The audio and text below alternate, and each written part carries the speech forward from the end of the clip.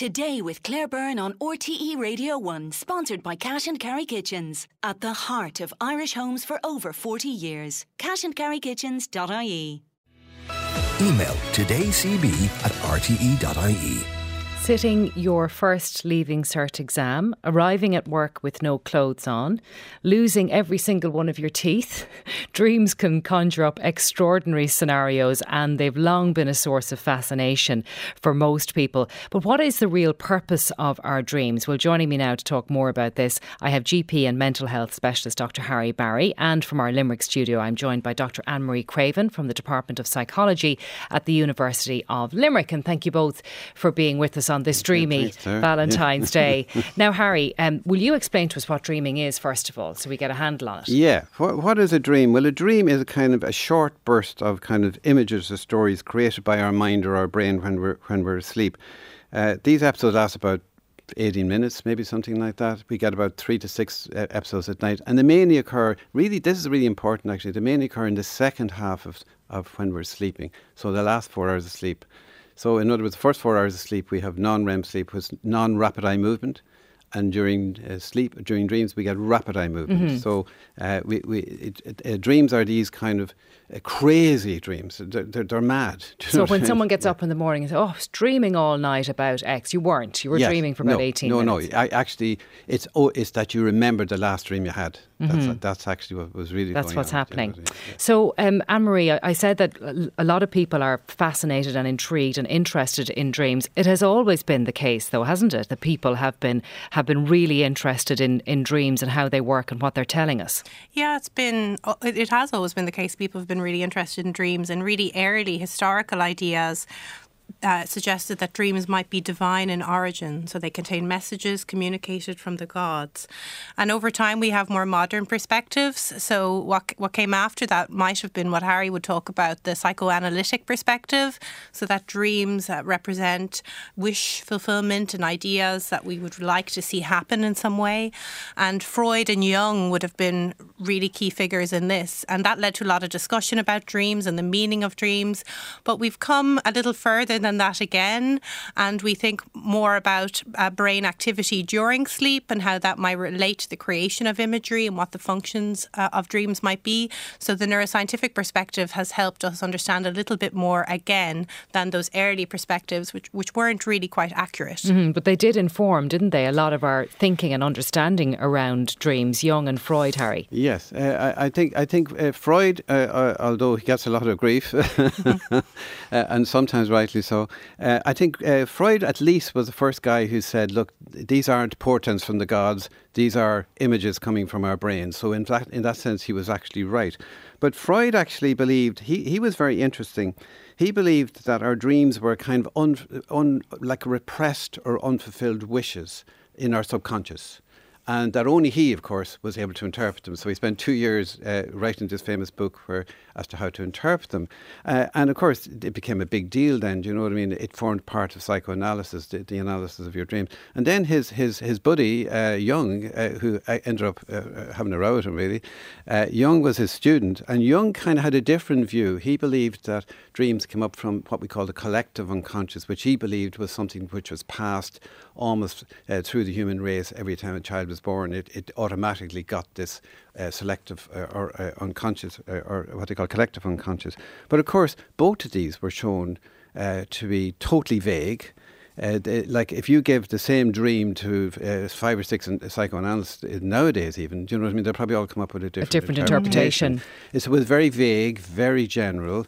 And of course, from a neuroscientific point of view, nobody's ever been able to find, for example, the source of the collective unconscious. Mm-hmm. So very, very much, although it was the in, and is still, by the way, there are still lots and lots of people who really believe strongly from a psychoanalytical point of view that dreams will really give them a lot of information about their lives, etc.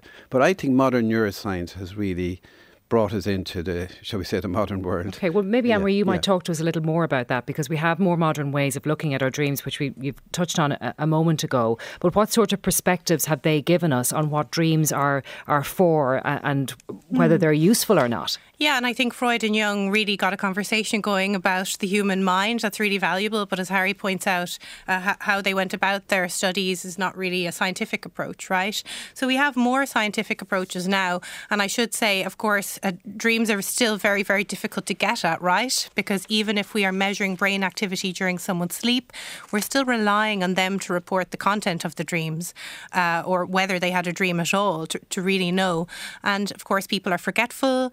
They might recall some details, but not others. So dreams are still really, really tricky to get at. But one perspective on dreams that's a little bit more modern is that dreams consist of bursts of visual imagery as well as bursts of emotional experience. And the dream part then is the integration of these. So I like to think of it as, imagine you are having these bursts of visual and emotional experience. It's almost like you're on the phone to someone and the line keeps cutting out. So you're getting a little bit of something, right? A little bit of input. But the dream then is you making sense of that. So in the same way you might be on the phone and hearing somebody talk and it's cutting in and out, you might get the gist of it. You might put a meaning on what they're saying. And the dreams we have during our sleep are us putting meaning on these bursts of visual and emotional experience that happen together. So that's one perspective on dreaming that's that little bit more modern. So does that then tell us that what we're doing, Harry, and this has been said so many times, is that we're processing what has happened to us in our recent past, or maybe in our long-term past? Yes, yeah. Well, what's very interesting, there was an assumption for many, many years that dreaming, which mainly takes part in the second part, of the night, there was an assumption that this was simply like replaying what happened during the day. Mm-hmm. But very interesting, we've now discovered through neuroscientific research that less than 10% of what happens to us during the day is actually happening during our dreams. So in other words, it's obviously not just replaying the what happened during the day. So the modern approach is, because we know the amygdala, for example, this is really key to me in my area, do you know what I mean? The amygdala is 30% more active when we're dreaming. The amygdala is our emotional mind, and it's the guy in charge of our stress systems. It's the guy that's pumping out the adrenaline and cortisol and panic attacks and anxiety and all the rest of it. So, so what's happening is the emotional part of the day is being remembered, but the contextual part of the day is not. So the modern approach really is that there are two critical components to dreaming. Why do we dream? That's really in a nutshell. And the first one is the key one in my area. It's emotional regulation. Because something very interesting happens that during the periods of dream, the brain shuts down noradrenaline, which is our our fear hormone. It's the only time in the whole night in the whole day actually, that it shuts down for those periods noradrenaline. So noradrenaline, therefore, there's a very calm atmosphere going on. So the fight or flight is gone? Yes, that fight or flight is gone. So what happens is the brain literally dismantles the emotion of the day from the contextual memories of the day. So if you go to bed, how often, Claire, have we gone to bed and we're having a real row with himself or herself? Do you know what I mean? And in the morning, we've had really good sleep, and we wake up in the following morning and we're much calmer and we're much more sensible, and we can sit down and have a sensible discussion about it. But if we have a very bad night's sleep, we get up in the following morning, we're angry, we're irritable, and we're still fighting with each other. So emotional regulation is what happens to us actually when we're sleeping. So it's a critically important part of the human condition, that we're able to calm ourselves down, do you know what I mean, and prepare for the following day. What about people, though, who find their dreams very upsetting and disturbing and wake up feeling not calm and relaxed, but very stressed? This is very interesting from my point of view, because 2/3 of dreams are probably anxious dreams. So suppose you have general anxiety. I have lots of people who've come to me over the years complaining of general anxiety with, worrying, catastrophizing, and physical symptoms like fatigue and all that kind of stuff. But the ones that come to me most distressed are the ones who come in the morning. I can't understand. I'm waking up in the morning. I don't even have time to worry about anything. And I'm shaking and sweating and my stomach is not. There must be something terribly wrong with me. But of course, then when I explain to them, look, all that's happened to you is just before you woke up, you had a very anxious dream and your amygdala was pounding out cortisol and adrenaline. So the adrenaline burst that you get your heart going fast and shaking and sweating and all. A very simple, normal physiological stress response to anxiety. And you mightn't have a memory of that dream. You have no memory of what happened to you, because your memory of the dream is gone within 90 seconds. Mm-hmm. and therefore all you're experiencing is all the physical symptoms. So many people are so relieved. God, that's great. Do you know what I mean? So it's really only my dream. And then you teach them flooding techniques, how to manage that, and that's the end of that. That's the end of that. You get on then and deal with her. Anne-Marie, can I ask you, from your perspective, whether you believe, from what you know, if the dream content actually means anything? Yeah, so I would be in favour of saying it doesn't really. There might be some exceptions to that. So if somebody has a diagnosis of PTSD, for example, and they're having recurring nightmares about trauma-related content, so that probably does mean something, right? It's reflecting their past experiences.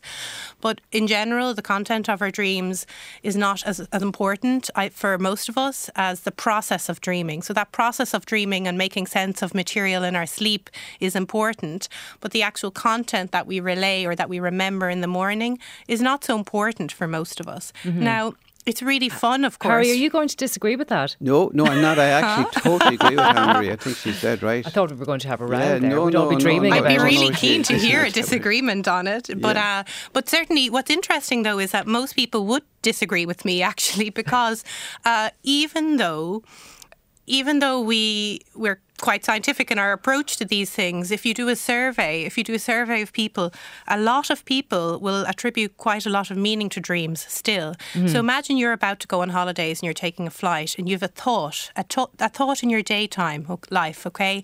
God, what if there's an accident now? Or what if I'm delayed, right?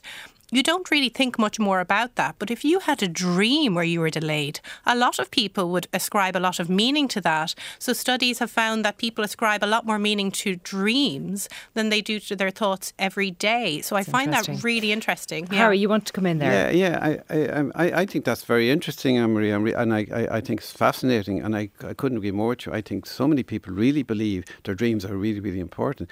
But I think there's a second key part to dreaming, and that's our creativity and problem solving. And this one I actually really love. So what actually happens is the hippocampus, which is our memory part of the brain, when we're dreaming, is very active as well.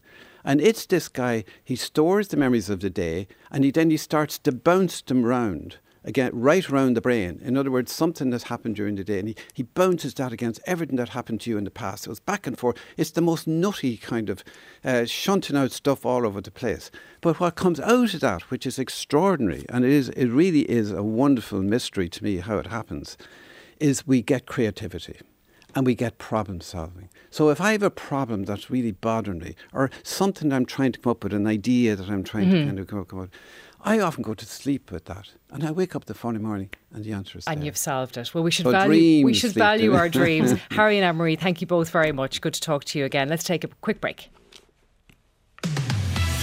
Text 51551 today with Claire Byrne on RTE Radio 1.